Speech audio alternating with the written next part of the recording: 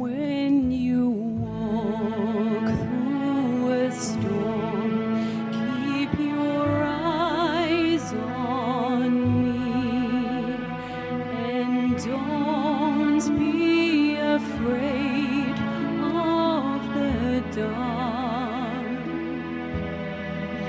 At the end of the storm is a golden sky and the sweet silver song of the lark. Walk on through the wind, Walk on through the rain, though your dreams be tossed and blown. Walk on, with love in your heart, and you'll never walk alone. You'll never walk alone.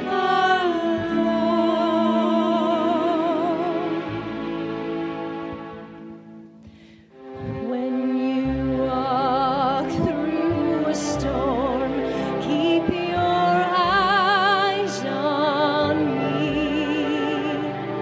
and don't be afraid of the dark. at the end of a storm is a golden sky and the sweet silver song of a lark. Walk on through the wind, walk on through the rain, though your dreams be tossed and blown. Walk on, with love in your heart, and you'll never walk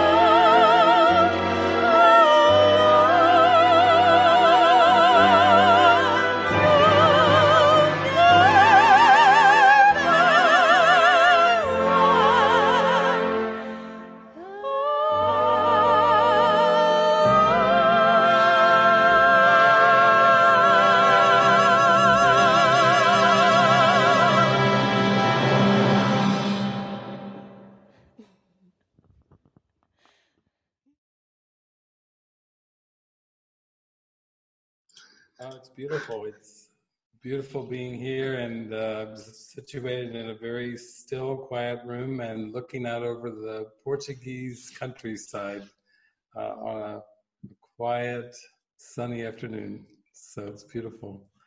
Beautiful for me to see that.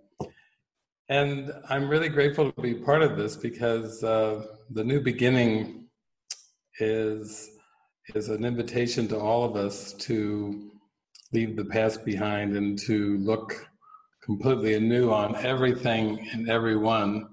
And it's just beautiful. I'm just putting the gallery view on so I can see all your smiling faces again. It always inspires me. Only one thing more beautiful than the Portuguese countryside is looking down at my screen and seeing all your faces. So joyful, so happy. We're so joined in this. Well, today I thought I was glancing through some of the questions that had been written in, and also I thought I would try to give a context for this new beginning because it helps to be aware of what's really going on, because most of us whenever we use a word, we always have some kind of a context or a reference point or a connotation for that word. And even if you look at the word beginning, there's some meanings and connotations that go with the word beginning, certainly with new beginning as well. And what I would say is all of our concepts that are based on the past are based on time and based on our reference points in time. So when we think of beginning, we juxtapose that in the world of opposites to beginnings and endings. And beginnings come first and endings come last. But the new beginning that we're talking about is not really a beginning in time. We're so accustomed to thinking about everything in terms of time. So sometimes if you would think new beginning means new start or fresh start, that still could be a point in time. And this new beginning is actually transcending time. It's actually our desire and our willingness to transcend time entirely and remember eternity. So Jesus, 2,000 years ago, he said, I am the Alpha and the Omega, the beginning and the ending.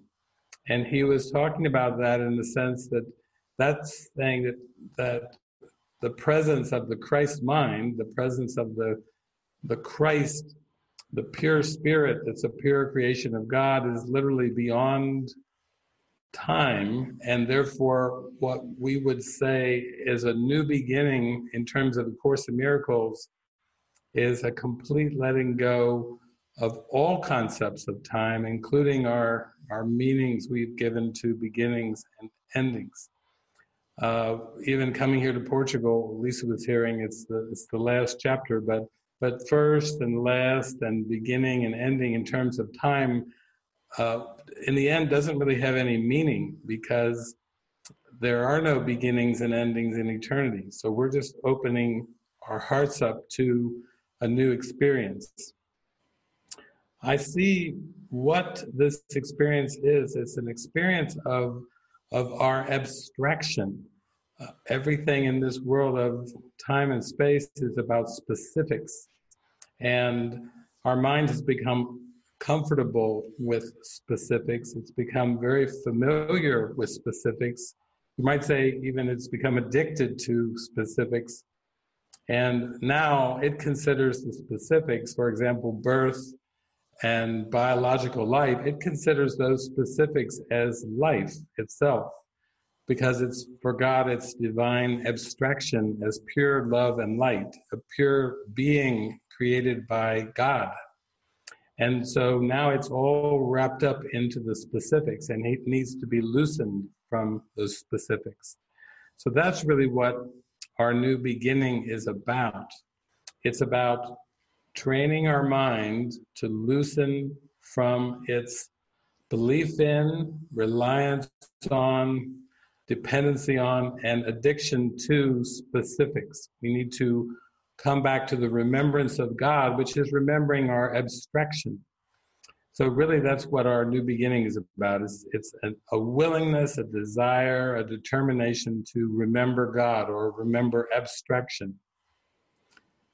So I have been looking through some of the questions that were written in, and there's some long ones and some short ones, but I thought I would just pick one and just make a comment on it, and then I will look at some of the others and go into more details from our section, The New Beginning, chapter 30, and also from other parts of the course as needed. But there's basically prayers.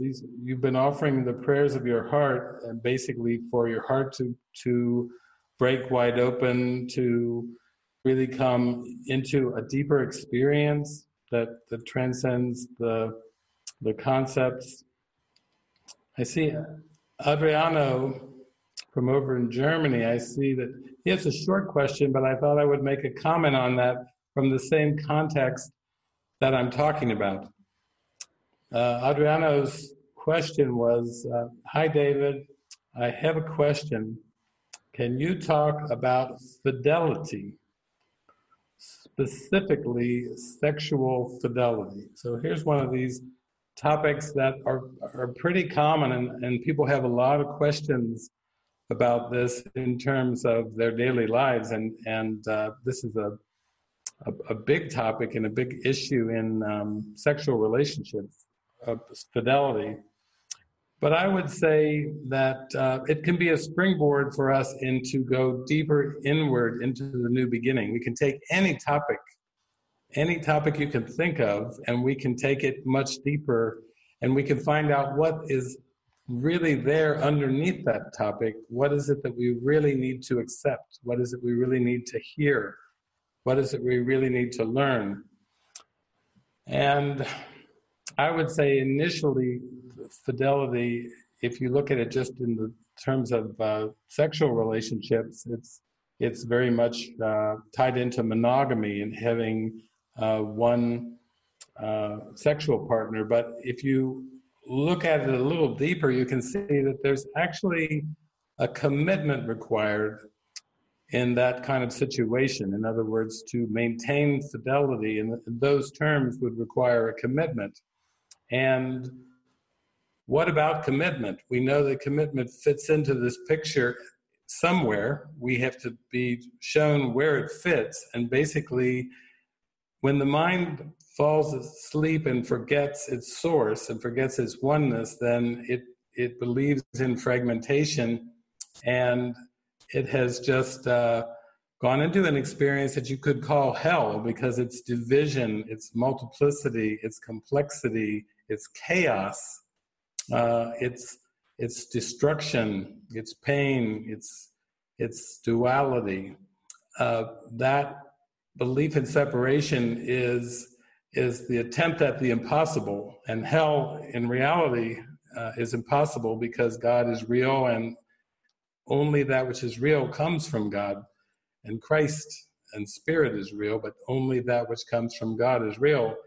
But in terms of this world, commitment is required because you have to begin to commit to a change of purpose in the mind. You have to shift the purpose from a purpose of hatred to a purpose of love and forgiveness.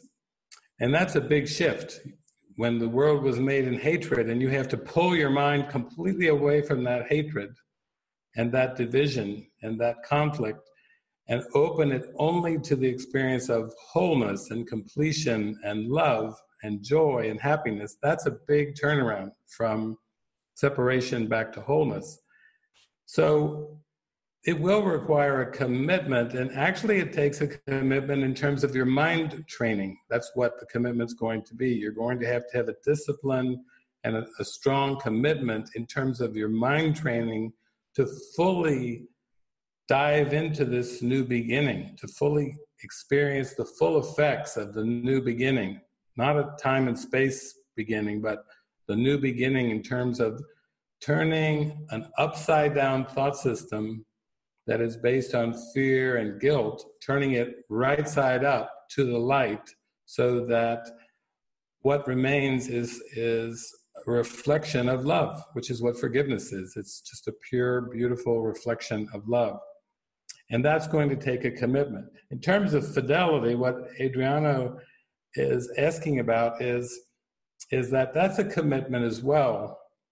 And all commitments in this world, including sexual fidelity, are temporary commitments because they are the Holy Spirit using what the ego made. The ego made up the bodies, it made up the world, it made up time and space, and now the Holy Spirit uses what the ego made to bring the mind back towards that wholeness and completion.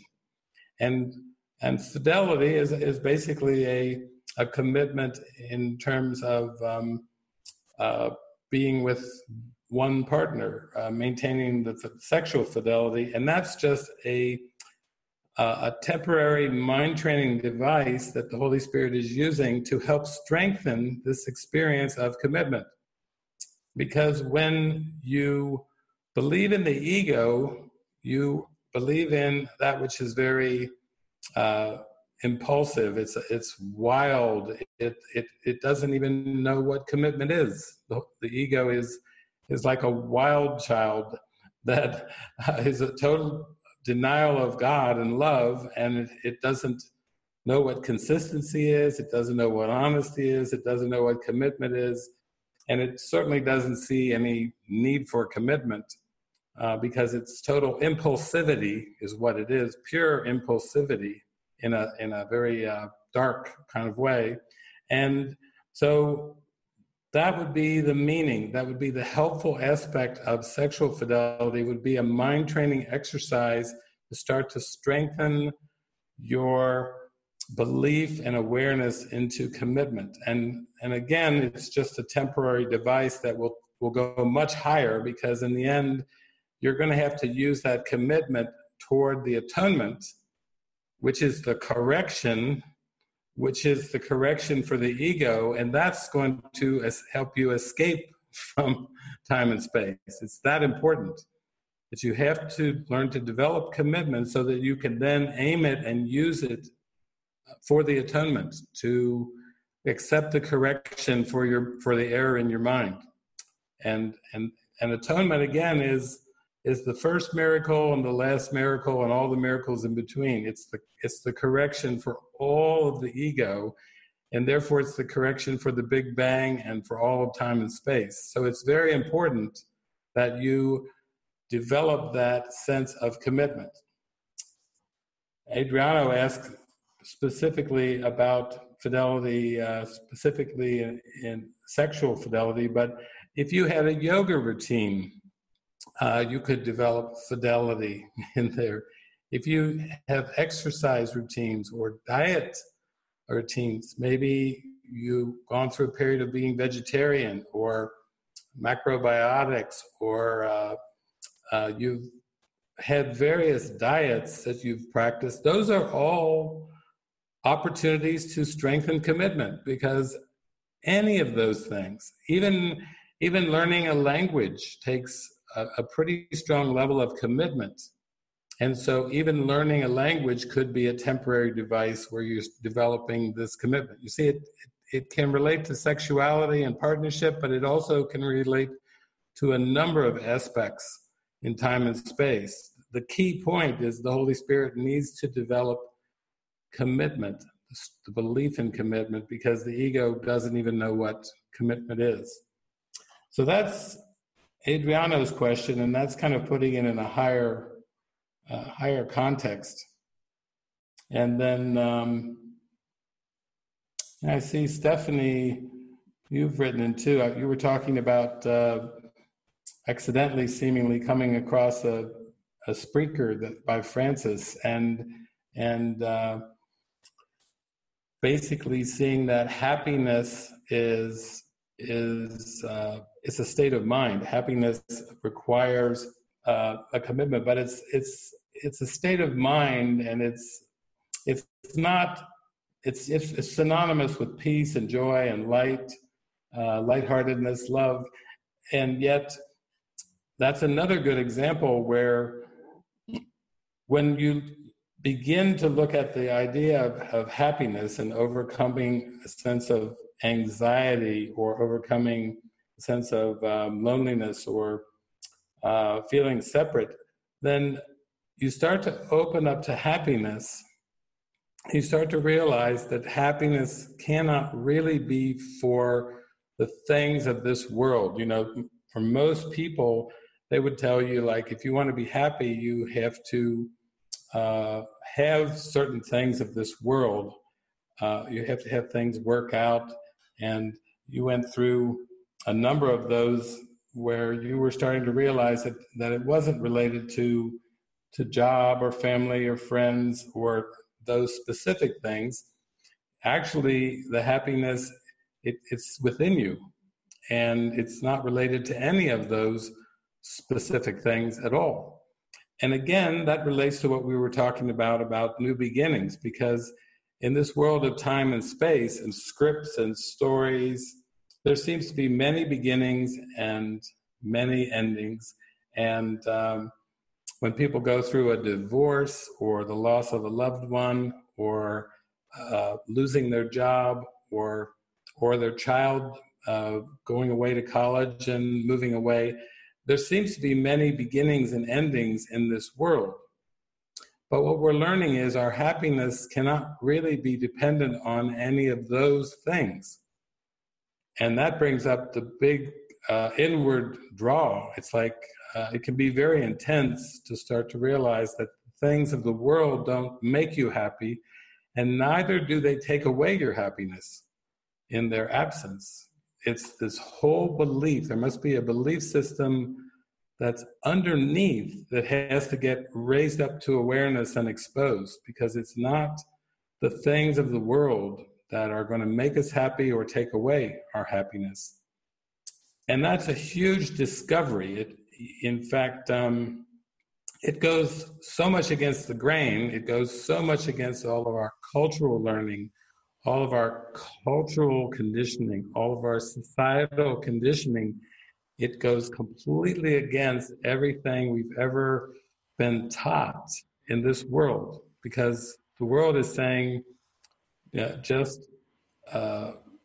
get certain things in your life, whether it's money or possessions or relationships or education or skills or abilities, something. If you get the right things and you get enough of them, you're supposed to be happy. You're supposed to be able to go, okay, thank you. I made it. I have arrived. And all of us have been through that, where we've sought after things in this world. And then after we got them, we achieved them, we accumulated them, even after we seemed to possess them, we started to say, is this some kind of a joke? Because I'm still not fully satisfied. I'm not fully content.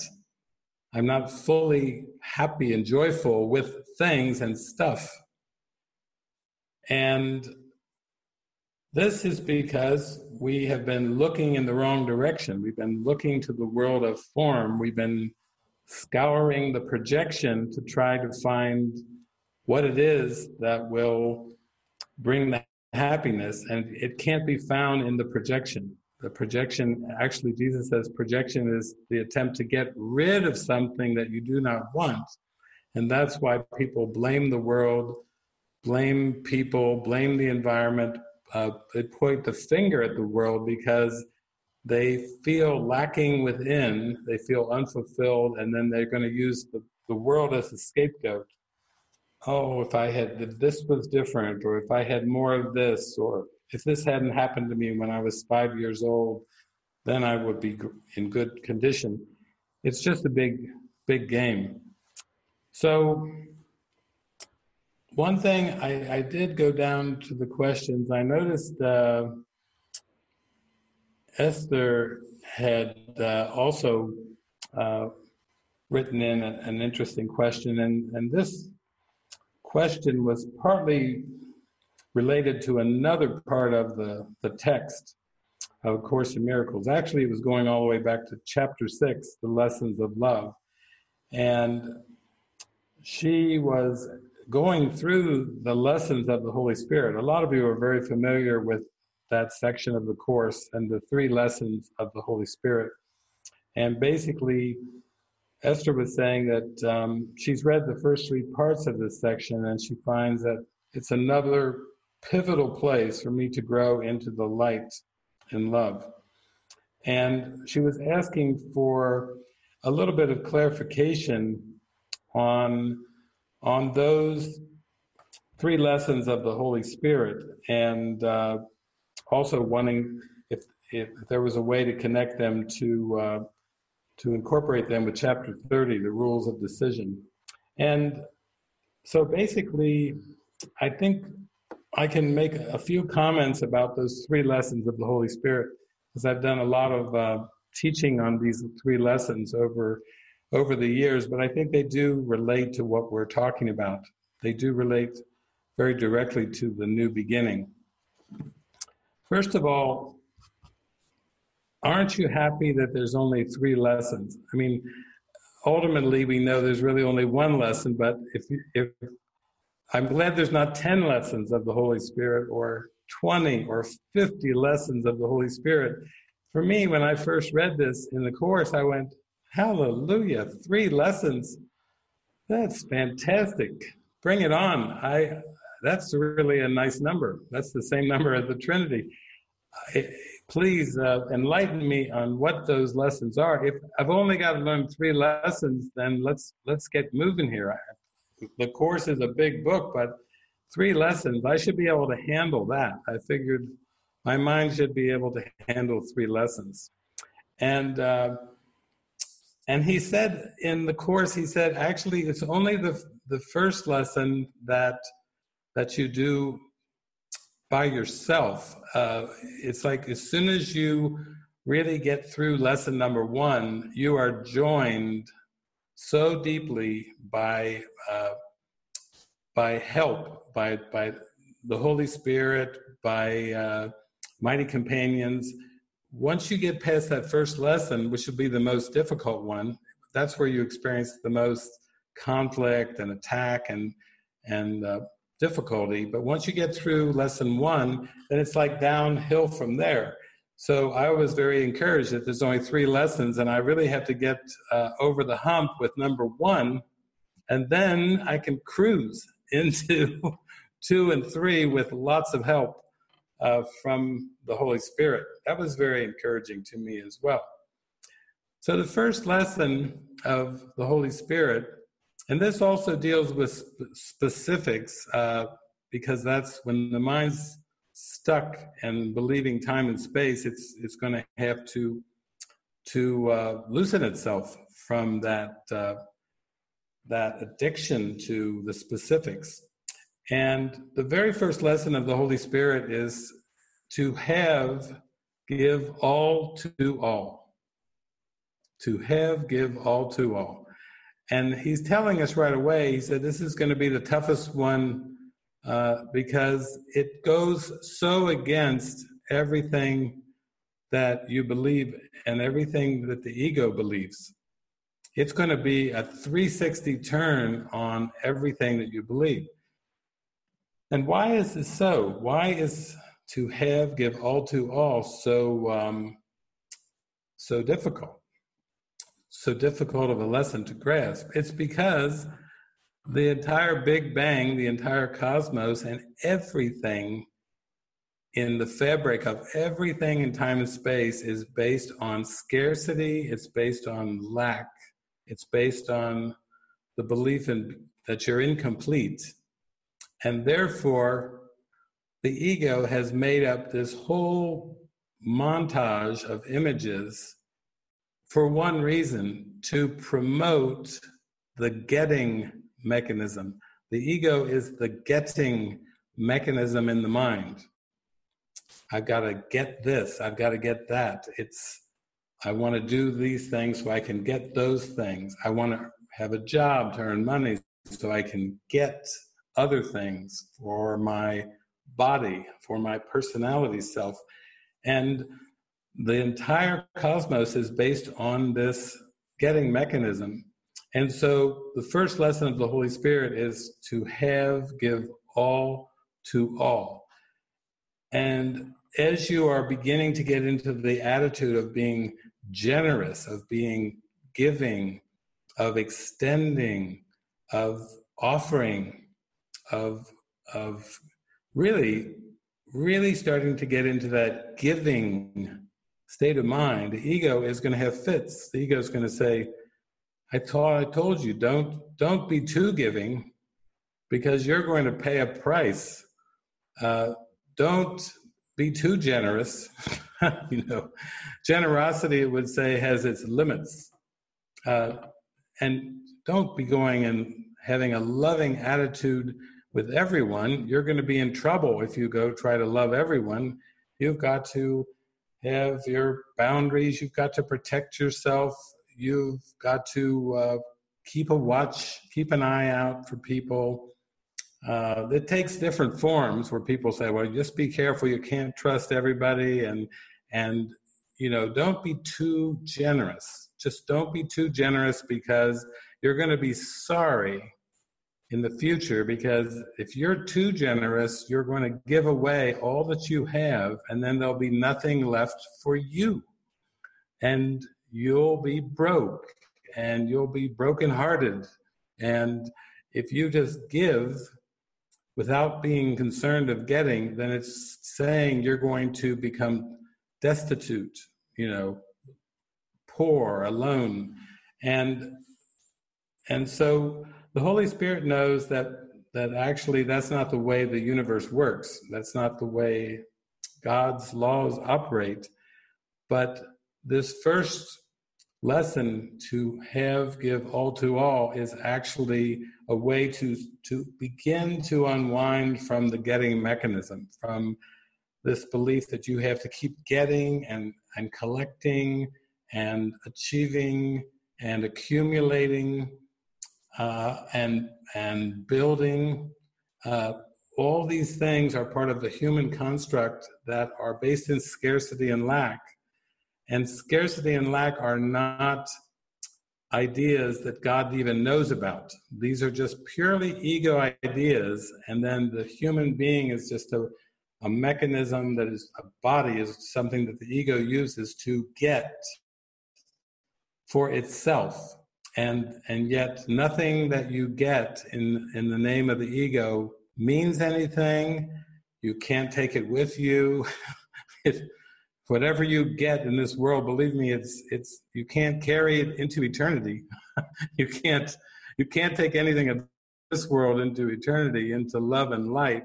And so you can see that the very first lesson is basically saying, why don't you trust me and just become really generous? Like, really, when you're with somebody, give them your heart. Take time to fully be with them.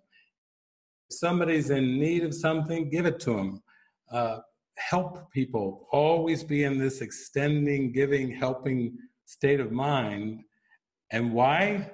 Not because you get any brownie points for giving away stuff, but actually your focus, the altar of your mind, the altar of your heart, starts to shift away from incompletion and lack, and it starts to shift into a sense that you have an abundant storehouse of miracles within yourself that you can give away. And the more miracles you extend and give away, the more you're aware of them. They actually multiply as you give these miracles away. Or even better, as you let Jesus and the Holy Spirit perform miracles through you, you're more aware of the miracles, and you're also more aware of the love that you are, because miracles are part of that extension of the love. So that's, for me, I mean, to give you a specific example, I was raised in a kind of a Protestant family. I believed in the Protestant work ethic and saving money and save for a rainy day and lots of things. And also I had 10 years of university where I learned more about the intricacies of the laws of this world. It didn't really teach me much about the laws of heaven in university, but I have to say that once I got into A Course in Miracles, then it was like Jesus was saying, okay, now we're going to go in another direction. You're going to learn to trust me, and I'm going to provide everything for you. I'm just going to knock your socks off. I'm going to blow your hair back. I'm going to blow your hat off with so many miracles that you're going to realize I'm taking care of you. Your jobs aren't taking care of you.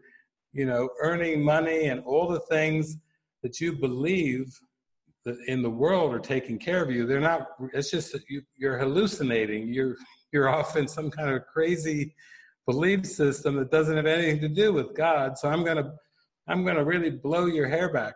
It was back in the day when I had a little hair. I'm gonna blow your hair back and knock your socks off and I'm going to convince you that you are safe, you are provided for, you are cared for, and you're going to be a miracle worker, not an urban planner. I have a degree in urban planning, and all these psychology credits. No, you're not going to be a psychologist. No, you're going to be a miracle worker, and I'm going to teach you through extending miracles how cared for you are, how safe you are, how completely provided for you are, so that you will understand that you can give all to all, and there's no sacrifice. When you give all to all, you'll realize you are blessing yourself, you are blessing the whole universe, and nobody's losing through your giving. I'll give you a storehouse of miracles, and you just give them away. I'll direct you how, where, when, but I will provide for you the miracles that will change your mind about yourself and about everything. So that's what to have, give all to all is really about. And that's also what, Esther, that's what the rules for decision are about. The rules for decision are about changing your mind from being ego-dependent to being spirit-dependent.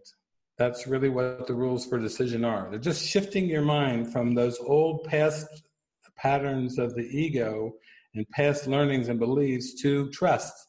Trust the Holy Spirit. The Holy Spirit, Jesus, will provide everything that you seem to need in time and space.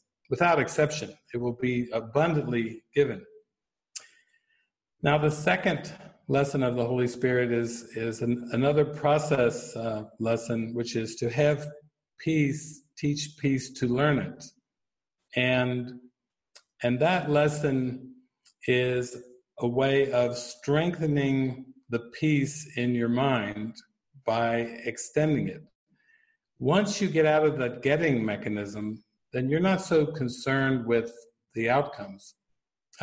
If you're in business in a worldly sense, or if you're in a profession, basically, if you have a career, you've got to get the job done. You don't get paid unless you get the job done. You don't get the money unless you do what's required to get the money. With Jesus, you want to experience the miracle. Jesus says, I will do the miracle through you if you'll just let me. And so basically, all you're responsible for is getting out of the way. That's all you have to do. To be a miracle worker is just to get out of the way, to just be willing to be used by the Holy Spirit, and then to get out of the way, not try to throw up resistance and fear and put the brakes on it all, just to say, use me. And I voluntarily allow you to use my mind to extend miracles, and use my body, use my bank account, use everything, use any skill and ability I seem to have developed in an ego framework. Now it's yours, and I'm just going to get out of the way and behold the miracle as it comes through me. And that takes practice. I mean, it took me, I was a slow learner, but it took me some years of practice at the beginning years of studying the Course. It took me 4 or 5 years of slowly starting to put this into practice in my daily life. And then after 5 years, I think Jesus finally is like, come on, let's take the training wheels off now. And we're going on a road trip. And I went on like a 5-year road trip with Jesus all across the United States, where he said, I'll provide everything for you. You just be there for me and follow me, and I'll provide absolutely everything for you. You don't have to worry about a single thing. And that was from like 1991 to 1996. That was extremely helpful at really transcending the fear and getting into to give all to all. I was just learning how to be a giver at that stage. The second lesson, to have peace, teach peace to learn it, goes in conjunction with the first one, because as soon as you get out of this getting mechanism, you're just showing up to to be used and to extend peace of mind. Whether you're at the grocery store or the laundromat, a course group, whether you're talking to a neighbor, you start to realize that you're just here to teach peace. And I mean, not teach it verbally. I didn't go out, walk door to door to my neighbors and say, would you like to learn about peace? It's not like that at all. It's your attitude. Your attitude is the teacher of the peace. And people start to notice that you're not getting upset. You're just smiling a lot. You're laughing a lot. You're very happy-go-lucky. You're lighthearted. I was teaching with my attitude. And wherever I would go, it didn't matter who I encountered, in what circumstances, what country, doesn't matter. It was like I was given lots of opportunities, to have peace, teach peace, to learn it. And then the last lesson, Esther, that is in those 3 lessons is basically be vigilant only for God and his kingdom. There's that vigilant word. This actually relates to the first question I answered with Adriano, which was basically about asking me to talk about fidelity.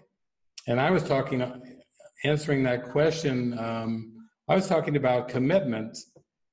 And commitment ultimately has to be aimed at your mind training, at your discipline of purification in your mind, your consciousness.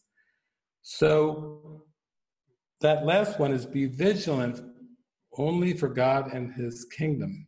And basically what that's saying is you have to really go for it in the fullest way. Whatever stepping stone lessons you've had along the way, you're going for a place where you completely withdraw your attention from looking for fulfillment through anything of this world. That's basically, you're going to go cold turkey on the world of images. Eventually, how people talk about going cold turkey with becoming celibate, or cold turkey, and they're going to fast for a month, or they're not going to swear. Maybe they're used to a lot of profanities. I'm not going to swear. I'm not going to use any profanities. I'm going cold turkey on that. It's ultimately all that stuff is just part of the context of going to start to realize that I need to go inward to my purpose, and a sustained, stable, single purpose will show me God's real world, will show me the happy dream. It will show me everything all the same, where I can look upon the world with no judgment whatsoever, not the slightest judgment or thought about anything in the world, because forgiveness is my only purpose. That's the one purpose, that's the one interpretation that heals the whole perceptual world. And that's why there's no order of difficulty in miracles, and there's no hierarchy of illusions. It's because forgiveness shows you the world anew, and that is the new beginning. The new beginning is seeing the world anew. It's not a new beginning in terms of time. It's seeing the whole world anew. And the only way that you reach that is that third lesson of the Holy Spirit is be vigilant only for God and his kingdom. And in that lesson, you have an amazing revelation. And I kind of, sometimes I call it some of you remember the cartoon Popeye? Does anybody remember Popeye, the spinach? The guy with the spinach and olive oil? And Popeye sometimes would say, I am what I am, and that's all that I am. That was Popeye. I am what I am, and that's all that I am. The final realization that you get from being vigilant only for God and his kingdom is the realization that what I am and what I have are the same. What I have is what I am. You see how different that is from the world. Do you have a bank account? Do you have a wife or a husband? Do you have a child? Do you have a pet? Do you have a house? You know, do you have a country? Do you have a nationality or an ethnicity? Do you have a culture? No, no, no. You don't really have any of those things because that's all the ego. That's all the make-believe stuff that the mind has become attached to and identified with, but it's not real. None of it is real. Having and being are the same. What I have is what I am.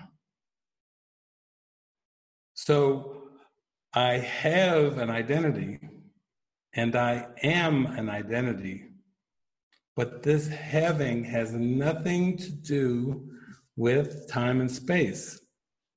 And therefore, it has nothing to do with getting or accumulating or achieving or collecting. You can't have it in the bank because what I have is what I am. And what I am doesn't involve a bank. What I am doesn't involve money. What I am doesn't involve houses. What I am doesn't involve bodies. What I am doesn't involve anything of time and space. And that's when you truly know true abundance, not manifesting more stuff like The Secret or, you know, some of these manifestation things. You're not going to realize who you are by manifesting things and stuff, because the things and stuff aren't you and never were you, never will be you. You are entitled to know who you are. That the Greeks said, know thyself. That was the whole teaching right there. All you're doing is knowing that who you truly are is spirit, and that you have spirit, you are spirit, and what I have is what I am. Now, how does that relate to the new beginning? Well, that's definitely a good inroads to the new beginning right there. That's the third and final lesson of the Holy Spirit. It doesn't go any higher than that. When Jesus said, I am the way, the truth, and the life, no one comes to the Father but through me, he was just simply stating, I am. You know, he could have stopped it right there even. Instead of I am the way, the truth, and the life, he could have just said, I am. You know, that would have covered it right there. And this relates directly to our section, The New Beginning. Oh, I'm borrowing Suava's book. Look who I found in there.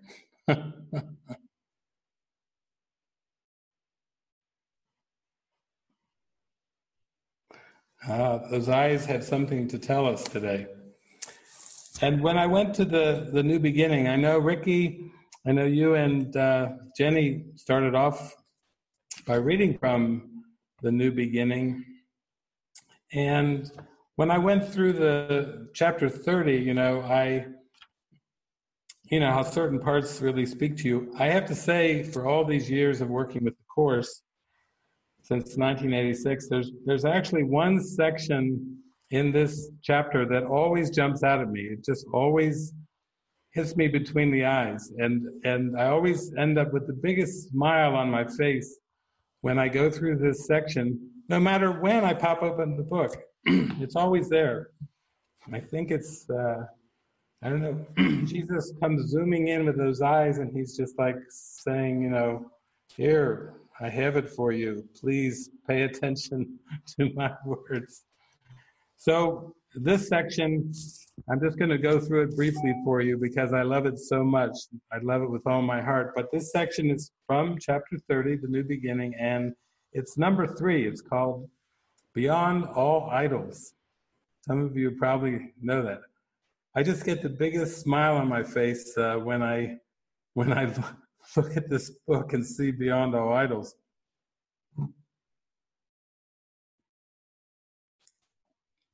I don't know why.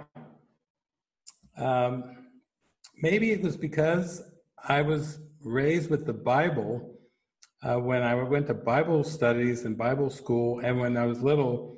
And there's a lot of stuff I forgot about the Bible. I forgot most of it. But actually, one thing I did remember from the Bible was this commandment that you shall hold no idols before the Lord thy God. I remembered that. I remembered that from my early Bible studies. You shall hold no idols before the Lord thy God. And I remember as a child, I used to ask people, what are idols? What are idols? And they say, well, you shouldn't be worshiping any totem poles or golden statues. People would tell me, I better stay away from the gold statues. You shouldn't be worshiping things. And I thought they meant like images, deities or whatever. Because I had heard there were other religions and they worshipped a lot of different things, so that's what I was basically told. But I really didn't know the extent of what that meant. Hold no idols before the Lord thy God. I didn't really understand the full impact of what this was saying. So here's what he has to say. Idols are quite specific. That's what we've been talking about here. We're addicted to specifics, and so idols are quite specific. And Jesus gives us good definitions, and I would have helped me a couple years ago if I'd heard that in Bible school, but idols are quite specific. But your will is universal, being limitless. And so it has no form, nor is content for its expression in the terms of form. That's important. Your will is universal, being limitless. So when someone tells you, well, that person died, it was God's will, or that country got slaughtered, it must have been part of God's will. No, actually, God's will is universal, and our will, which is one with God's, is also universal. It cannot be contained in form, in scenarios, in dreams. It's the dreams of specifics that cover over our will. So you might say that if you're asleep and dreaming in this world, all that's happened is you've forgotten your true will. Because your will and God's will are the same, but if you forget that, then you think you have a will of your own. And you think you have willpower, and you have a will to be able to make things happen and make your world be the way you want to be. That's not truly God's will, and that's not your will. God's will for us is perfect happiness. Idols are limits. They are the belief that there are forms that will bring happiness, and that by limiting is all attained. So there's the key right there, the belief that there are forms that will bring happiness. There are things, there are people, there are situations, there are scenarios. There's this crazy belief that somehow if we go along enough in this dream world, that one day we're going to reach a point where we're just going to look around and go, I have all the right forms.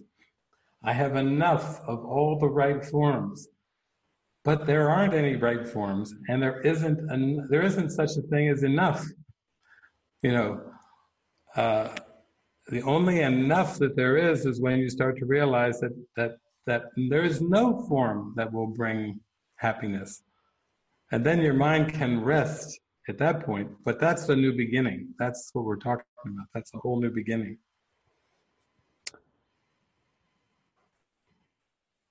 It is as if you said, I have no need of everything. This little thing I want, and it will be as everything to me. And this must fail to satisfy, because it is your will that everything be yours. Decide for idols and you ask for loss. Decide for truth and everything is yours. So it's what we're talking about is you have to come to that place where you actually have a realization that what I have is what I am. I will never have more than what I am. I will never have less than what I am, because what I have is what I am. Where it's washing away all ego connotations of having. So as if you've never heard the word before, as if you're completely free of this idea of having, because we've been conditioned and we've been programmed to believe that in order to have, you have to get. You must get in order to have, says the ego. Says the Holy Spirit, what I have is what I am. You see the difference there? There's no getting. You don't have to get anything to be who you already are. Because there's no incompletion, therefore you don't have to seek and try to attain and try to capture or possess anything. You can truly let go and expect a miracle of God to show you that you have everything. You always have had everything.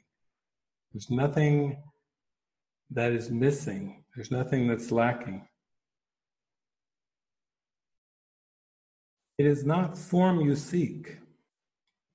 What form can be a substitute for God the Father's love? What form can take the place of all the love in the divinity of God the Son? And what idol can make two of what is one? Can the limitless be limited? You do not want an idol. It is not your will to have one. It will not bestow on you the gift you seek. And some of you have listened to me for years. The next line, I have said this line countless times. I said this line back in the 80s, back in the 90s, 2000s. Now here we are, 2018. David is still saying the same line. I don't know why he likes this line so much, but somehow he must believe it's important, because he never shuts up about this next sentence. He probably needs to go into divine silence, but this might be the last words on his lips before he finally closes that mouth for good. And here's the sentence. When you decide upon the form of what you want, you lose the understanding of its purpose. I'll say it one more time. When you decide upon the form of what you want, you lose the understanding of its purpose. So it's like, imagine that you were watching like an eclipse, and as you're watching the eclipse, it's coming closer and closer, and then what's in front is the form, and what's behind is the purpose. And when you decide upon the form of what you want, when you really let that come in front, if you put your focus and attention on the form, oh, I can't wait for a sunny day. Oh, I can't wait to have $1 million. Oh, I can't wait to have a beautiful soulmate who looks like this. I can't wait to retire and have a big nest egg so I can just sit there and sip lemonade with the cherry in all day. I can't wait. Whatever the form is that you decide what you want, it will obscure the purpose of forgiveness, because the form is the idol. And the form has to be forgiven. The whole purpose of the Course is to help you forgive what you perceive. That's why lesson number 1 in the workbook is nothing I see means anything. You see, Jesus is going right at forgiveness from the very beginning, from the very first lesson. He is starting off with the key idea that you have to forgive what you perceive. And the more you do those workbook lessons, the more he's going to show you that your fulfillment, your joy, your happiness comes from your purpose and from your function, and it doesn't come from forms. It doesn't come from any forms in this world. It's what Stephanie was writing in her message. You know, you were listing all the things that you had sought for fulfillment and happiness, and those, it's getting intense now because those things are drifting. They're pulling back, and it's because you're determined to find peace of mind. You're determined to find true happiness. It's the purpose for which you came, is to discover this purpose. Yeah, maybe it's like a needle in a haystack, but it's there. It's there for sure, and you're going to find it because it's that important to you. And that's what this is saying here, is when you decide upon the form of what you want, you lose the understanding of its purpose. This is why manifesting in the end doesn't work, because when you are trying to manifest something into form, you're still chasing idols. Even using the power of the mind to manifest, it can be a stepping stone. It can show you how powerful your mind is, that's for sure. It can be very helpful, but ultimately it won't work because you're still trying to find something in form. You're still trying to find something that will give you more security, more happiness, more contentment. It won't work. And this is why. It's because, so you see your will within the idol. Remember, we just read in the second sentence, your will is universal, being limitless. And now he's telling us, when you decide upon the form of what you want, you lose the understanding of the purpose, because so you see your will within the idol, thus reducing it to a specific form. Yet this could never be your will, because what shares in all creation cannot be content with small ideas and little things. Why would you ask for such a tiny little thing in all the universe when you're entitled to know who you are, to know yourself as a creation of God, and to know that that's a stylistic song. You are everything, and everything is you. Oh, you are everything, and everything is you. There we go. Stylistic, singing the law of God. And this is saying, don't be content with little things, because who you are is so magnificent, so spectacular, that it's not your will to be content with little things, little ideas and things. Behind the search for every idol lies the yearning for completion. Wholeness has no form because it is unlimited.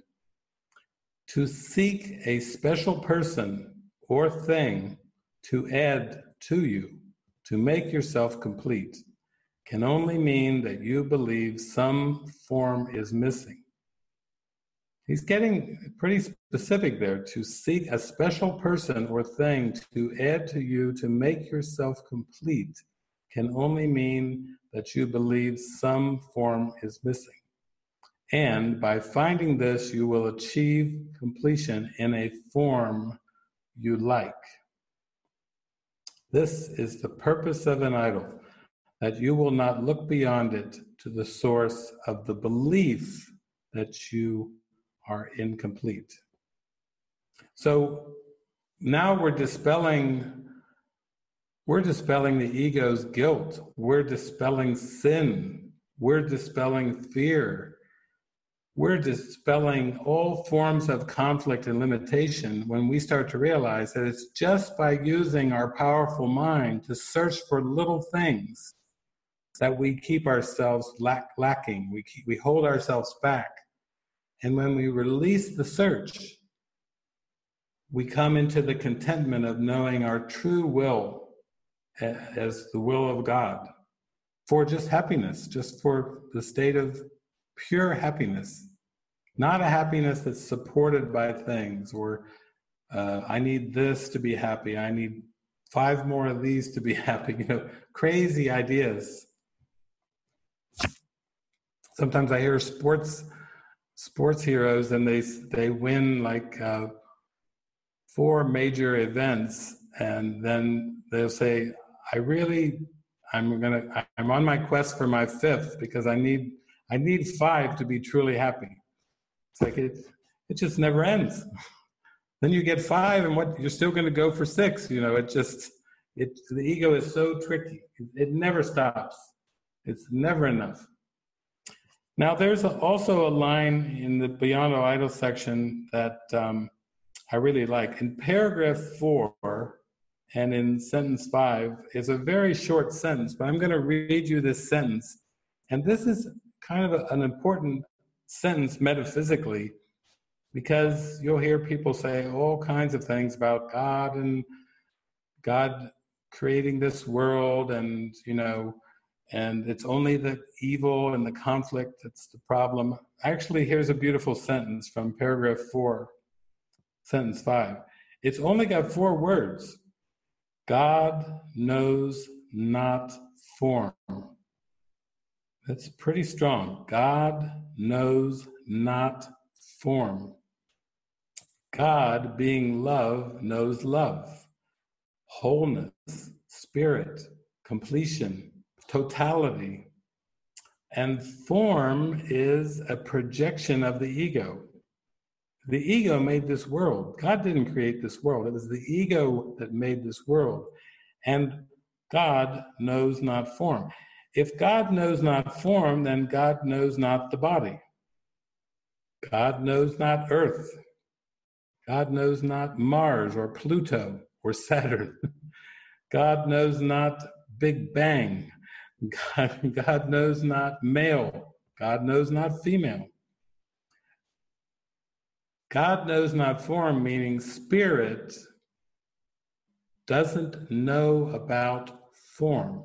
It's the sleeping mind and the ego that have invented the Big Bang and this imaginary hallucination of time and space to keep from being happy, to keep from being joyful, to keep from knowing oneness, eternity, infinity. This world of form is like a veil drawn over the truth. It's like a thick cloud pattern. It's like a mirage of images that were made to cover over and keep the Christ blinded to the Christ. It's to keep the Christ from knowing Christ as Christ. It's a substitute reality that isn't real at all. It's like a holodeck. If you use Star Trek terms, it's one heck of a holodeck. But it's meant to distract you from stillness. It's from knowing yourself as abstract love and light. So to me, that's a key sentence. God knows not form. He cannot answer you in terms that have no meaning. And your will could not be satisfied with empty forms made but to fill a gap that is not there. It is not this you want. Creation gives no separate person and no separate thing the power to complete the Son of God. So what this section is doing is it's explaining specialness.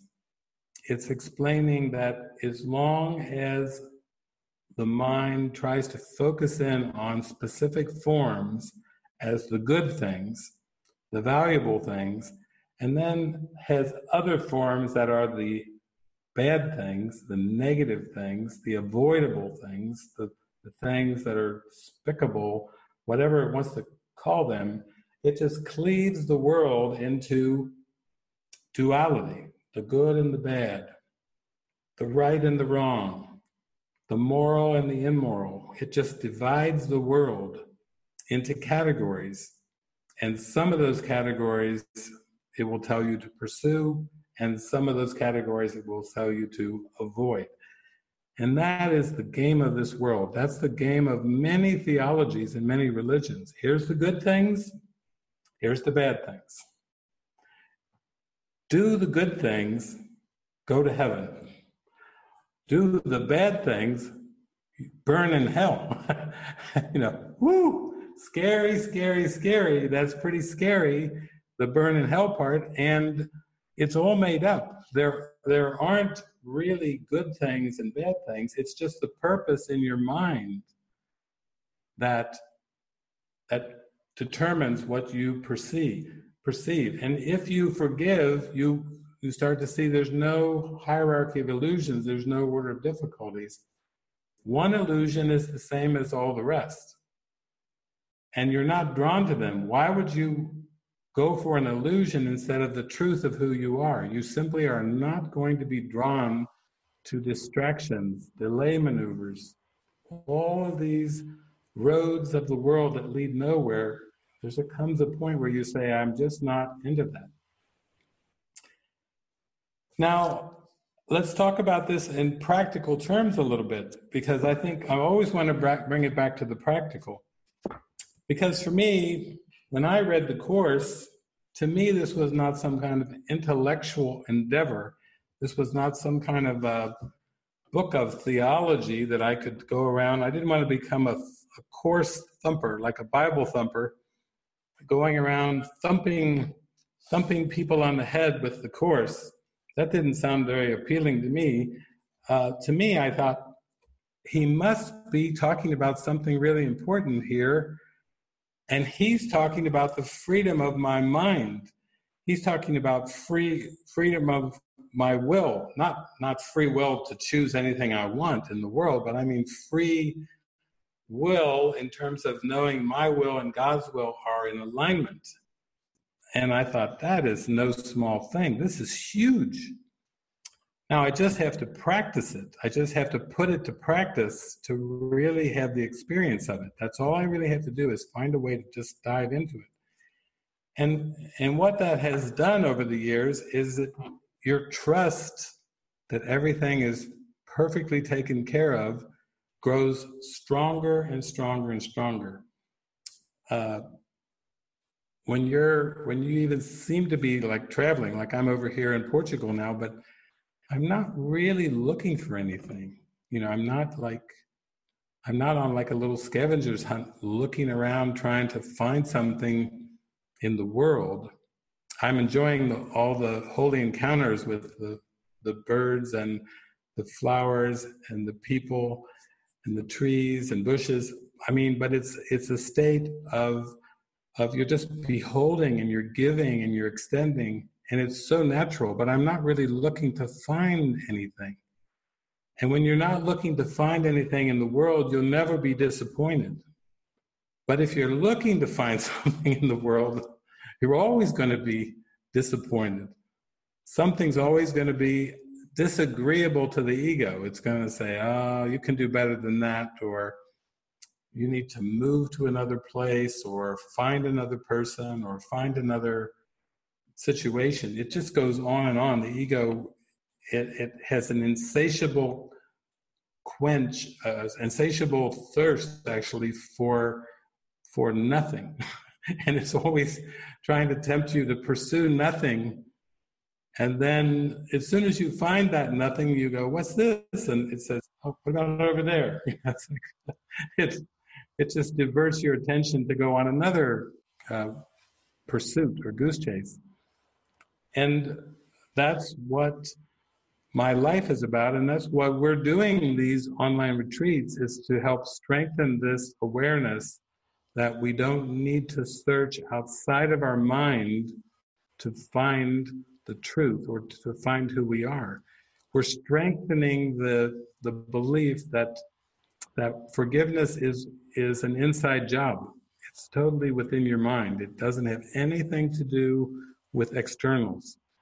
No matter what those externals are, it doesn't really matter. It's a state of mind that you can accept at any moment without having to go chase down more stories, more people, more scenarios, more dreams, more situations. To me, this is the good news. This is the new beginning. It's a new way of looking upon the world with a sense of calm and peace and stillness, and without the sense of like a drive to make something different, to change something. Can you imagine how peaceful that is when you can just sit down and watch the nightly news on the television with a big smile on your face, knowing that it's all just a reflection of your forgiven mind? That's what the news is, a reflection of your forgiven mind. It's possible to view it that way. It's actually possible to see it completely without any kind of charge or judgment. But that requires discipline. It requires mind training. It requires you just to hone in on that deep desire you have for peace of mind. And to say, I'm worth it. I desire a peaceful state of mind. I desire a peaceful perception of the world more than anything else, more than any outcomes of the world. I desire that peace of mind. So, while we have some time here, Jeff, why don't we open it up to all these beautiful participants all over the world that I see, and let's just open the floor up to go into some of these ideas that pertain to this new beginning that we're talking about, this new beginning of looking at the world entirely differently.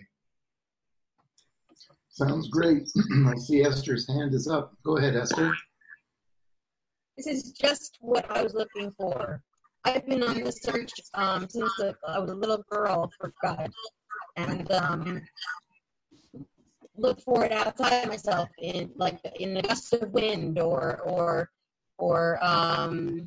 something happening that's seemed like it was just made for me, and now this psychiatrist search that I'm involved in, I realized that I'm not looking for something special in the psychiatrist to be changed, that he's not going to say certain things to me like others have or anything like that.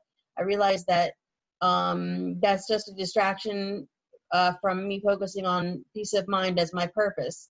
And with Jeff's help on the Mighty Companions, I've been able to work with him and realize that what is my purpose, I asked him one time, and he said, well, why don't you sit into prayer and discover? And I still not sure what that is for me, but when he said his own healing of the mind, I realized that resonated with me and I can work with that. It's a solid experience, desire, something I can relate to. And so now when, so thank you for all this explanation, David. And it's going to be here for a long time for me to listen and re-listen. And now I can help my friend Alan also when he needs the support, because he has issues too and not clear about guidance, what it means and all that. And now I see that even that may not be as important as holding that purpose and knowing what's the distractions to look for, be more clear on that. So thank you very much. Thank you, Esther. Thank you. Beautiful. Okay, I notice that Miss Teresa has her hand up. Go ahead, Miss Teresa. Hello. Thank you. Can you hear me? Yes. Okay. I love smoking cigarettes and drinking coffee, and I've not been eating well. And I realized that at first I felt guilty, and I wasn't feeling guilty for the reason I thought. I thought I was feeling guilty because I'm treating my body so badly. No, I feel guilty because I think I'm a body. And I think that these things can somehow help me or whatever. So I guess what you're saying is maybe every time I want to smoke a cigarette, I should realize I'm making it an idol. But then I also remember when I was a clean liver, I was vegan, I never had any caffeine. And that to me was, I made that an idol. So I'm just kind of wondering how to go about this and look at this in a different way. Thank you. Yeah. Beautiful, beautiful.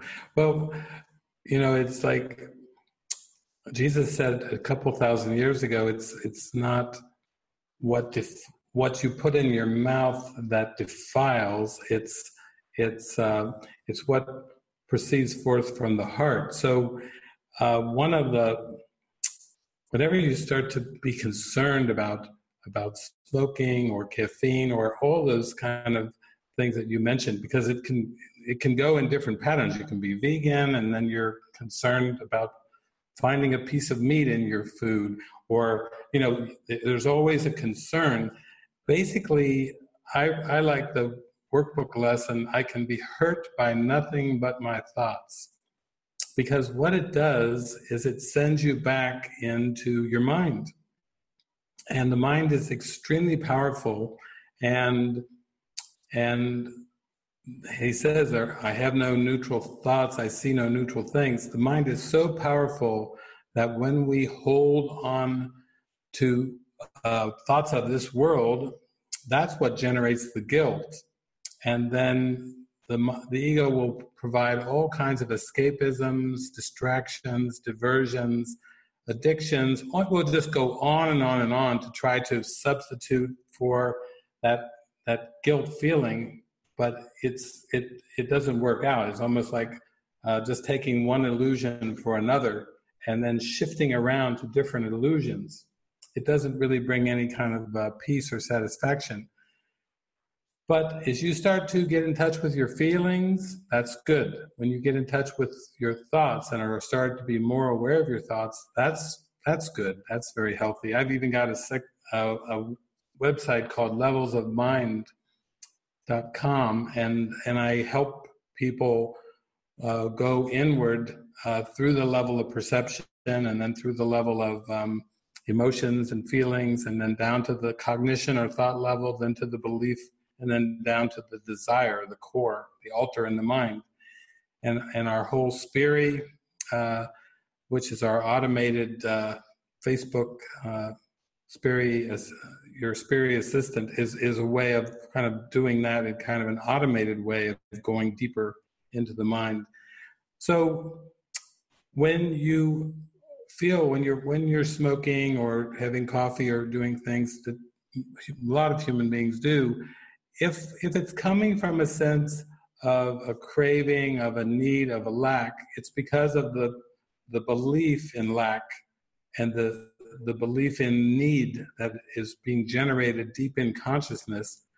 And so when you start to do the work with the Course, it starts to take the focus off of the forms.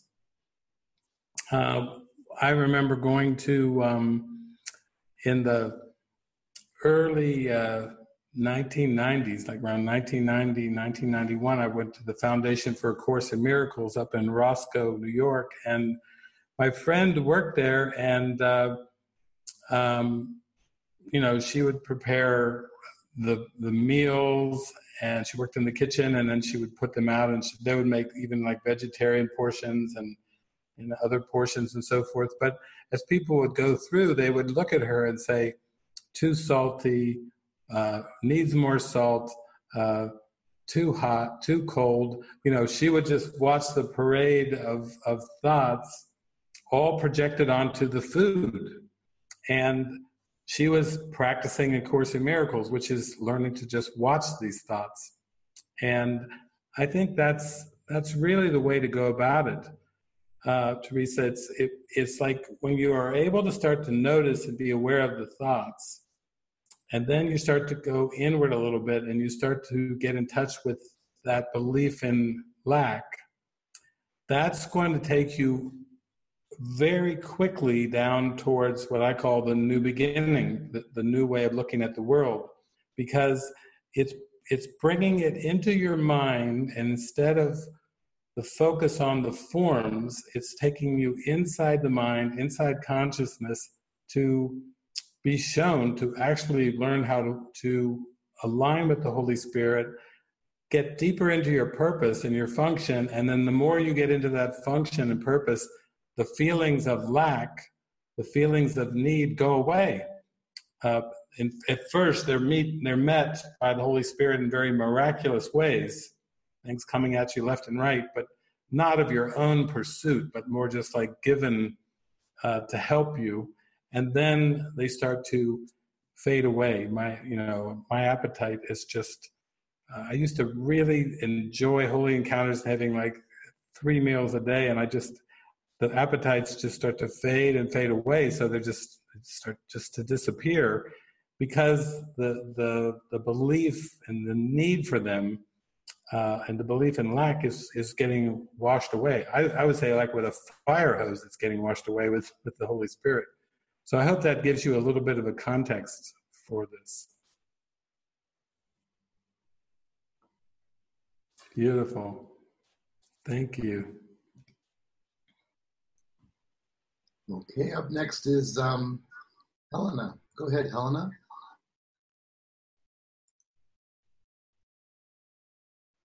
Thank you, David. I'm grateful to be here with everyone.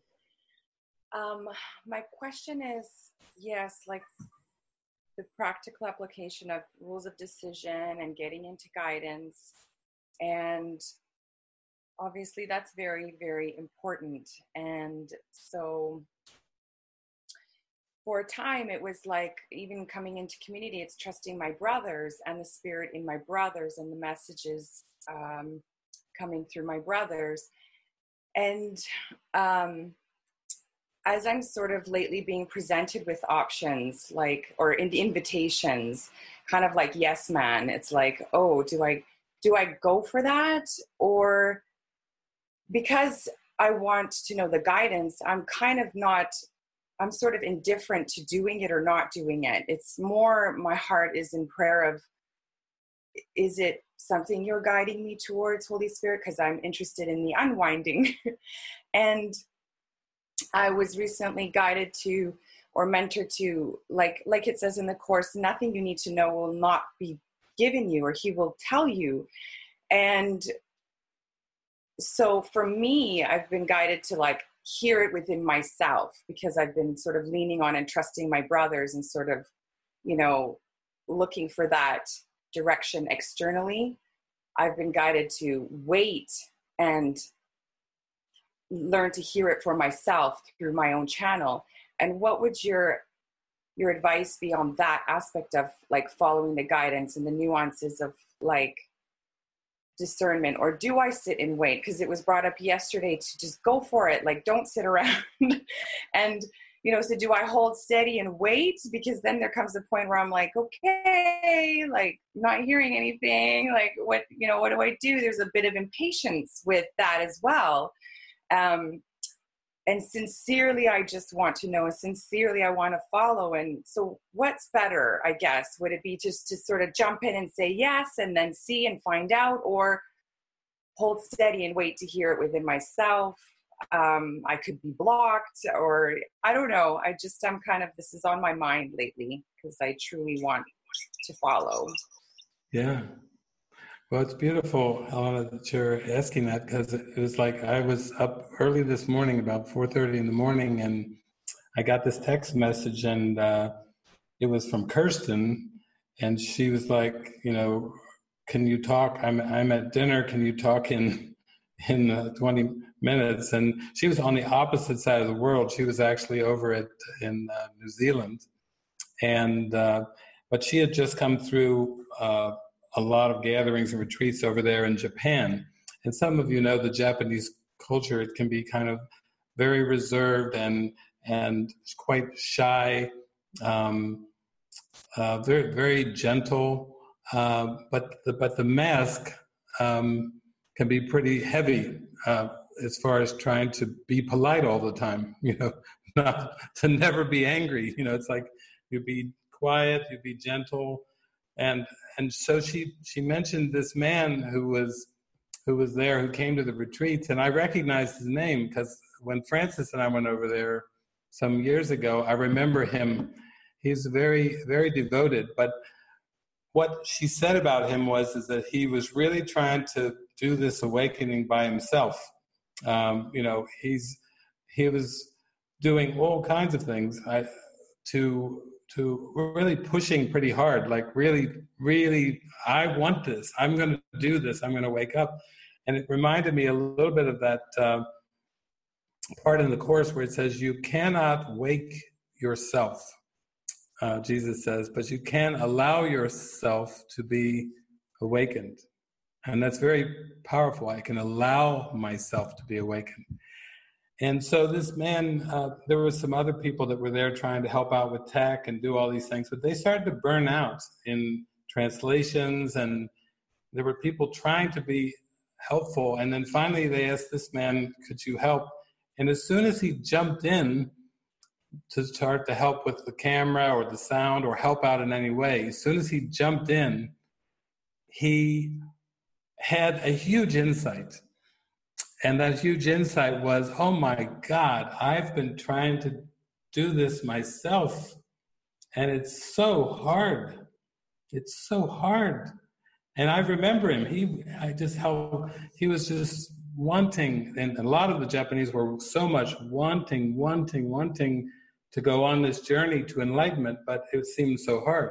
And of course, as you know, Helena, there's the cracking open phase where you just have to allow all the emotions up, and that's a huge part of it right there. I think when Francis and I were there, we were a little bit like Course in Miracles pop icons. We had what do they call it? Groupies. We were in Tokyo, and we were walking down the street, and these two women came running up to us like we were John and Yoko or something. It was surreal. But I think we were like Course in Miracles, like pop icons over there. And they were very polite, and they were terrified. They told Kirsten they were terrified. They were just terrified of the love. They were in very strong resistance. When this man jumped in and started joining in and helping, he had this huge insight, like, oh my God, because he relaxed.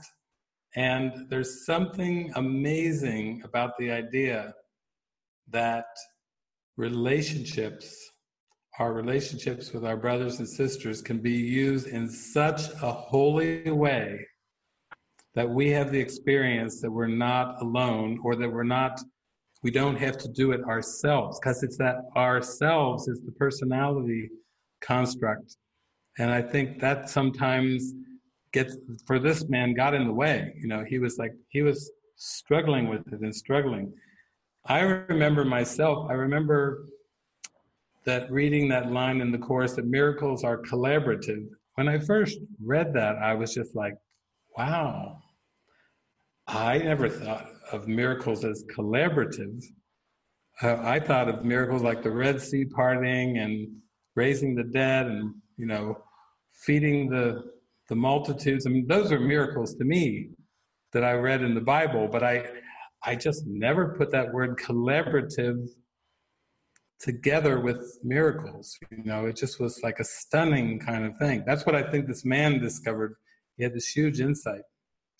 So, I mean, I would say if you're presented with an opportunity where it feels like, that could bring some expansion, that's out of the box, or that's something I don't see every day, those are kind of expansion opportunities. I think keep your eye out for those. Another thing is just collaboration. I mean, I was talking to Kirsten again today, and she's kind of been paired up with this man, Clint, and both of them, I mean, things are unfolding, but they're getting used together in ways that he finds he never even believed that relationships could be used for God in such a strong way. You know, he was sharing with me this morning from New Zealand. He's with her over there, and about his resistances. Like Kirsten's like, let's pray together. Well, pray together. He was raised Mormon, but pray together, like join together around where to go, what to do, literally verbally pray together. You start to go through a day where you have this experience with somebody where you start to feel really joined and connected, but like you're both the same. There's someone pulling the strings. There's someone using you in a way that's so helpful for everybody, really for the whole universe, and yet it's not seen in such an interpersonal way. It's a very different, expansive way of letting relationships be used in a very holistic, I could say, kind of way. And he was telling me he was quite astonished. You know, he said, I was resisting, but we went down to New Zealand. I was thinking, okay, I'm gonna take walks on my own. I'm just gonna have some me time. I'm gonna, you know, because of all this intensity that was there in Japan. And one day where he decided he was just I'm going out for a walk. I'm gonna go on my own. Okay, and then he went walking, and it was just like a downpour of rain just hit him, and he was shivering, and he went back, and he was all cold and shivering, and then Kirsten said, "What's going on?" And you know, he was sharing some of his autonomous, me, my time, you know, those kind of things, and the spirit like almost chased him back, and wrap him up in warm towels and hold him and nurture him. Kirsten was right there, but it was again, we're here to undo that sense of autonomy, and we're to dive in with this sense of collaboration. And it's so beautiful too, because I know Clint he's so open-hearted, he's so open-minded. I watch him, he just goes towards people, towards animals, with such openness and love and such curiosity. And Kirsten said to me, David, other than you, I have never met a person who like revels in holy encounters. He's like, everywhere he goes, it's all he's looking for. It doesn't matter whether it's her father, her brothers, a person on the street. He's just got this warm, radiant kind of love that wants to come out with everyone. And it was kind of striking for her that there he was traveling with her, and he's so open. Because most people tend to be pretty closed off, you know. They've got their little zones, and they live inside of those zones. And they don't want to get too much connection and intimacy going there. Maybe it's a feeling like that's going to bring too much drama, and I am not going to go down that drama road again. But I would say to pay attention to those kind of collaborative opportunities because they have enormous potential. Once we start moving in that direction, we start to see the whole world differently. We start to see relationships differently. We start to feel like, really, use me, Spirit. And I'm not going to push away my brothers and sisters, and I'm not going to throw up my boundaries, and I'm not going to throw up my defense shields immediately when I'm around people. I'm actually going to let this warm, loving glow in my heart just come out through me with my brothers and sisters. And I think that will make it a lot easier. Like you're going to turn a corner like the guy in Japan, where you're just going to be smiling and going, oh, I see Jesus. I see how it can be. It can be very inclusive and very collaborative. And it makes all the difference.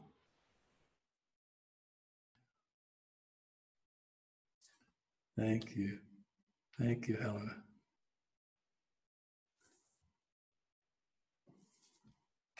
Beautiful. Okay, up next is Heidi Peck. Go ahead, Heidi. Good morning, guys. Morning. So Are you guys getting an echo? Oh, there we go. Okay, so my question is, I have a problem with understanding true empathy as opposed to false empathy. On the retreat last night, I got stuck on the response to Esther's question. And in the parable of Heidi, it just seems like I've had a lifetime of what is seemingly suffering. And so when I hear or perceive suffering outside of myself, I've got this big bleeding heart, and I just want to comfort or like join in that. And I can see that that's a false empathy, but I need an example or some clarity on how I can break this or come to a new beginning or new thought on false empathy as and true empathy, please. Yeah, thank you, Heidi. That's a really good question. It's interesting, as I've traveled around the world and I go meet a lot of people, I have found myself sometimes in 12-step groups, and I watch them go around and introduce themselves. Hi, my name is so-and-so, and I'm an alcoholic. And so I started practicing that at course groups. I would get the whole course group with the facilitator's permission that they would go around and say, hi, my name is so-and-so, and I have a perceptual problem, to start to lay it out. Because the first part of the course and the whole part of all spiritual authentic awakening pathways are just, it's huge, but the first realization that must dawn before there can be a change of purpose, before there can be a true healing in the mind is the admission, just like an alcoholic is supposed to admit that their life is unmanageable and they need help from a higher power, and they find themselves powerless to find their healing, is to first admit the problem. And so when, like you say, if you feel like you perceive very sensitive to suffering, and then perceiving suffering in others or outside of yourself, it's a bleeding heart, kind of like your heart just wants to reach out, like, oh, but that's more pity.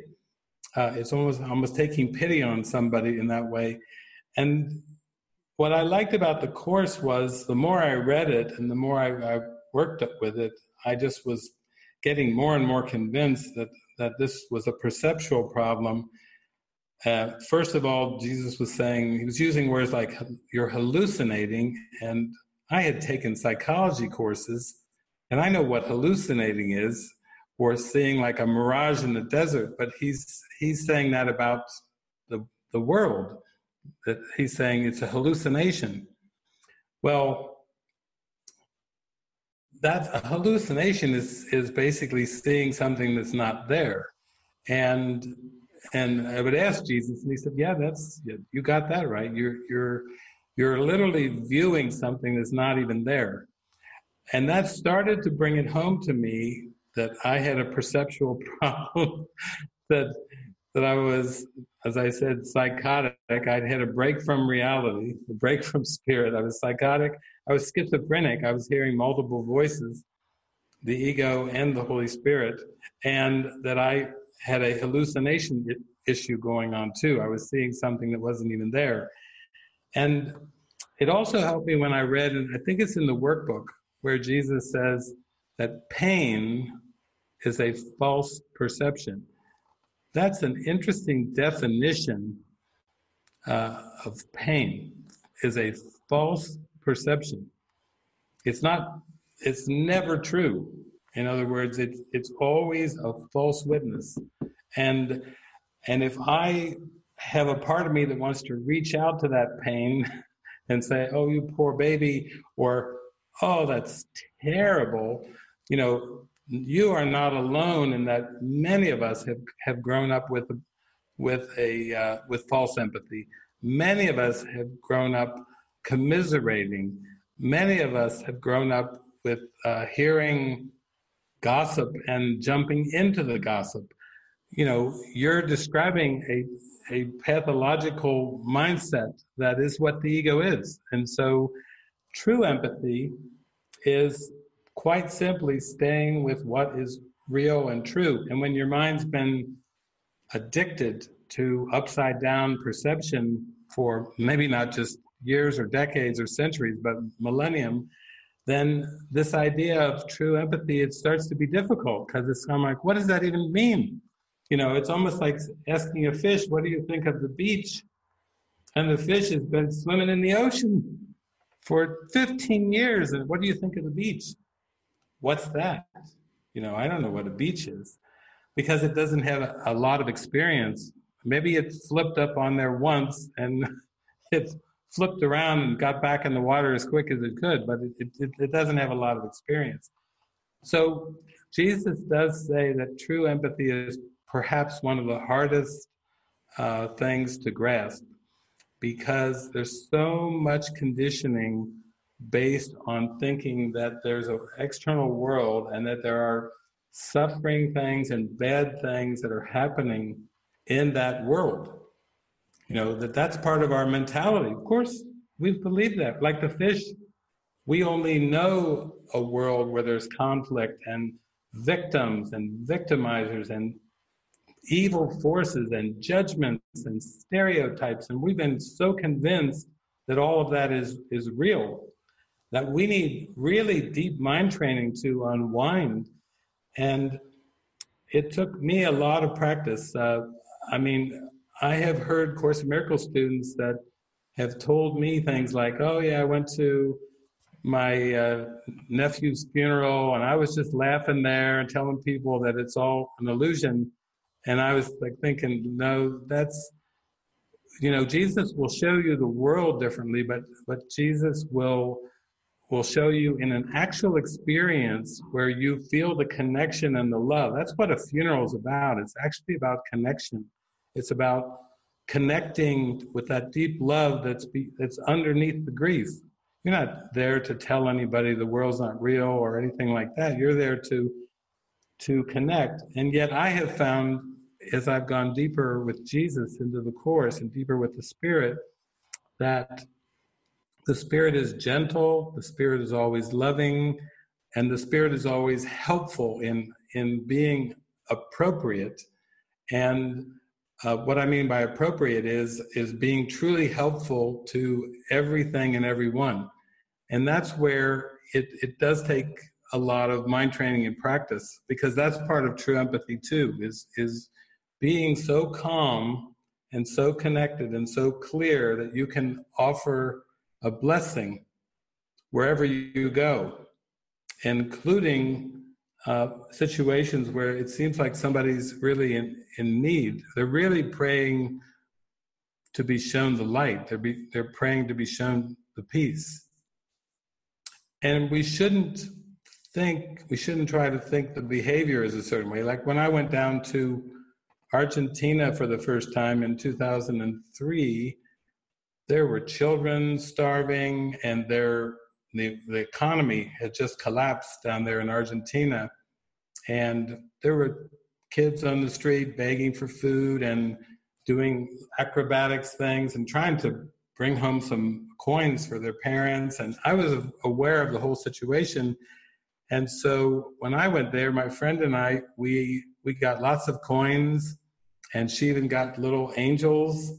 And we met the people on the streets, and we were giving them coins as guided and little angels. And you should have seen the children's faces lighting up as I got an angel, running off. Sometimes they like the angel better than the coin even. But you can be used in very graciously loving ways without perceiving the perception of suffering. In other words, you have a lot to offer, but clearing your mind of these misperceptions of suffering makes you more helpful to the world, to the universe, to yourself. The clearer you become. And when you become clear, you become invulnerable, and you become you have a clear, serene mind, and it's a very powerful mind, and that's how you extend the miracle. It's from that place of clarity. So I would just hang in there with it, because what you're describing is very common, and most people who come to the Course are dealing with that issue. And Jesus does say it's quite it can be quite difficult to be consistently in true empathy, because it's so alien to the ego mind. It's very alien to the ego. Thank you.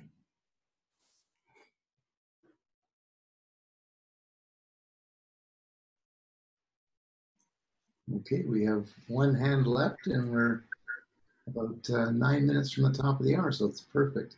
Catherine, go ahead. Hi, can you hear me? Yes. Okay, great. Hi, David.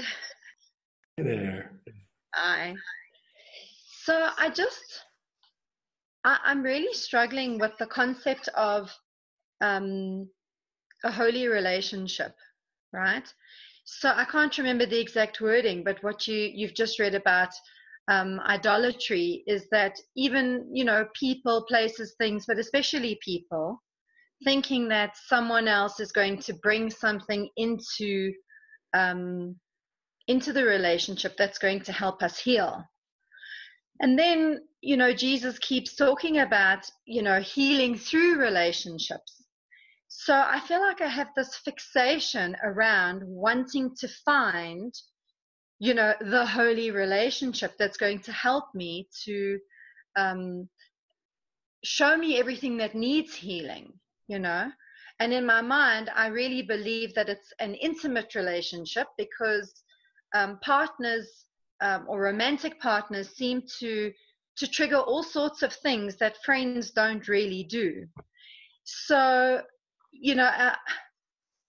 I wonder if you could maybe just shed some light on that, because it's like, yes, the letting go of everything, but it seems like the relationship is the stepping stone to help you to let go of everything, So, yeah. Yeah, I think there are a couple aspects to that. I mean, certainly the one that you mentioned, that Jesus says, your brother is the mirror in which you see the perception of yourself as long as the perception lasts, means that in terms of the way the Course describes holy relationship and moving from special relationships to holy, that's a major aspect of it, is starting to watch your mind in a closer way than you ever have, because particularly in what you're describing, there's so much mirroring that goes on. And the temptation is always to see it as outside or as the other, but we know from the Course that it's a mind thing that's happening there. Those are just attack thoughts and judgments, preferences, all kinds of things getting flushed up into awareness. And that is valuable in and of itself there. And then the other aspect of it is, well, we talked, I know recently there was some talk of complementary ego dynamics, in the sense Helen Schuckman and Bill Thetford had complementary ego dynamics, that there are times, I think, Ricky, you and Emily were both talking about some complementary ego dynamics going on living there together at La Casa.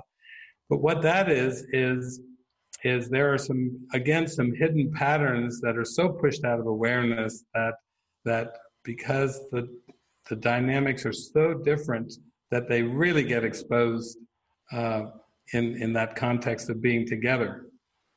And then I would also say that there's a way that the Holy Spirit wants to use the relationships in a way that usually it's not seen at all, but it's a way that is seen from the higher perspective as truly helpful. Let me give you an example with Kirsten. So Kirsten's not been back to see her dad and her brothers for years.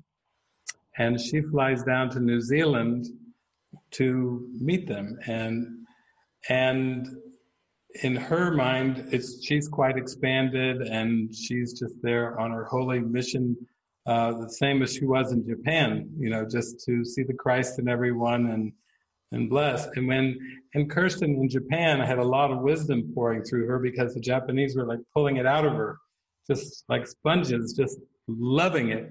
But when she got down, there's a line in the Bible, a prophet is never a prophet in their hometown. I remember that from the Bible. When Kirsten, in all of her wisdom, leaves Japan, goes down, and she's with Roger and Glenn and Gavin and everything, they don't want to hear it. She may just get a few words out and they change the subject, cut her off. It's like a prophet is never a prophet in the hometown, because they see, oh, my sister, oh, my daughter. It's the filters are too thick. Just like Jesus had when he would, go back to Nazareth, or and they would say, people that knew him as a child and as a teenager were not buying the Messiah bit.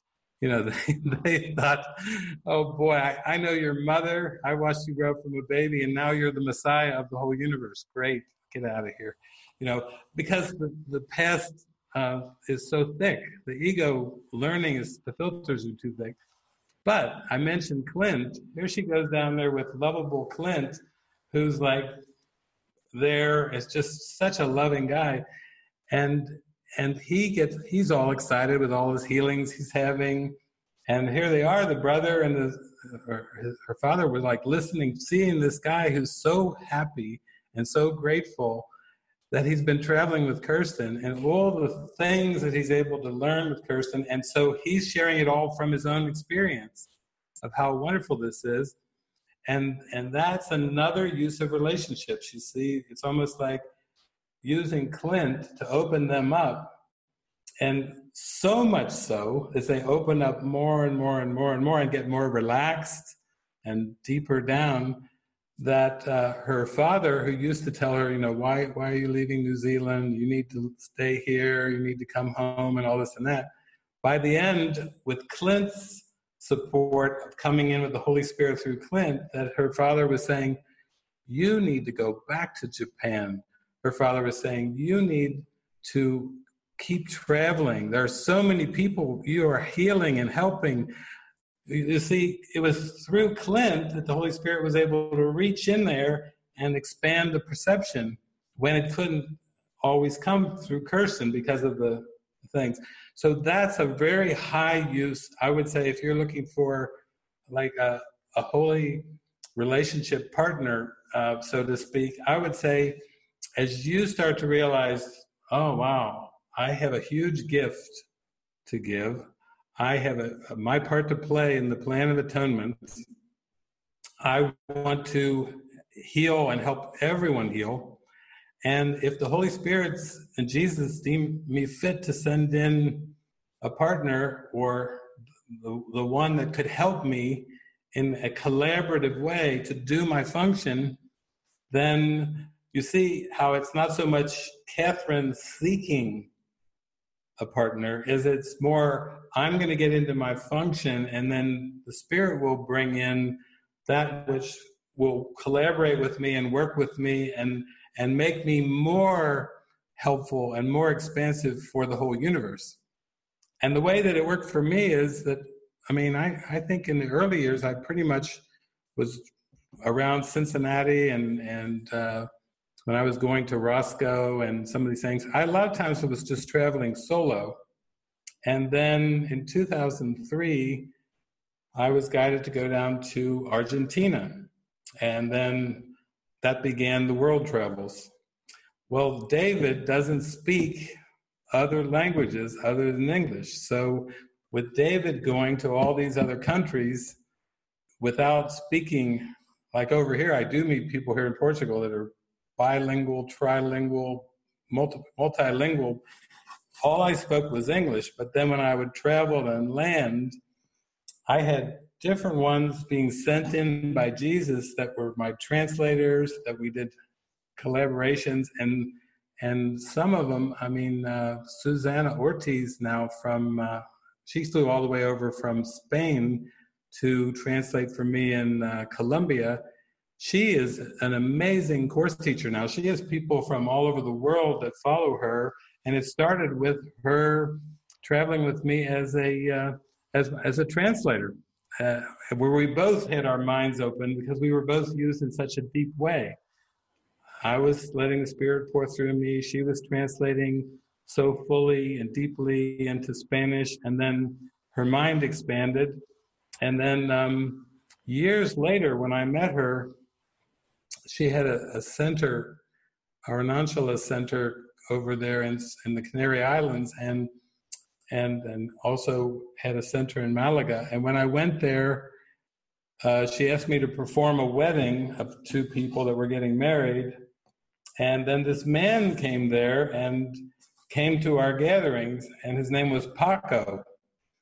And now Paco and Susanna are together. They are helping extend these great Course in Miracles and Curso de Milagros teachings all over the world. He's very much helping her with the internet and tech support, and she's got these teachings and poetry pouring through her. So it's more of, like I was saying with Helena, it's more of a collaborative thing. It's not just the mirroring, it's actually how can my skills and abilities be magnified and used in a broader plan. And that's really, to me, that's the core of what Holy Relationship is. I've had amazing translators, I've had people who have traveled with me who added so much to what I was sharing, because they obviously could translate it to the people I was speaking to, and they were absolutely essential to this expansive feeling. Without them, it wouldn't have been the same at all. So I think that's really what you're asking about, is there has to be something even more than just the mirroring, and there really is. There's something even deeper. See you shortly. Sab and I will see you very shortly.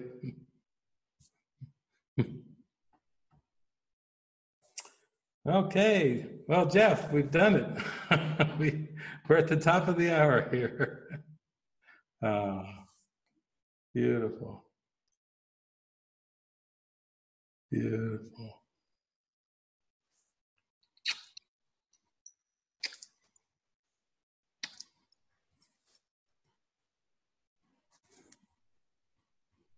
Hi, Sam. Hi there, Sam. Brian and Alexandra. There's Betsy. Heidi. Kenneth. I heard you're coming. Should be seeing you coming back pretty soon here. There's Susan. Jesus. There are the hands of Jesus. Delgado, yes. Stig. There's so many of you. I have to go. There's just screen after screen after screen. There's Kyle. Yeah. There's Anna. Regina. Oh my gosh. Just goes. There's Meta, Christina, David, Tama, Barbara, Makiko. From Japan, you had firsthand experience of Kirsten and Clint over there. Yes, beautiful. Stephanie, Gail, Katharina, Portia, and the brothers. There's the John. There's you're reunited here, doing a little rehabbing together. Rehabbing the mind. James, Peter, Richard, Susie. Yeah, I'm going to make it down there somehow. I'll find a way. We'll get down. Kimberly, Andy. Oh, it's precious. Well, I'm glad I could be part of this with all of you. Barbara, Doug. It's been beautiful. It was great that we could get a router here and into rural Portugal. So thank you, Holy Spirit, for pulling that one off. Yeah, that was a miracle too. And there's La Casa de Milagros. Oh, how sweet. Thank you all.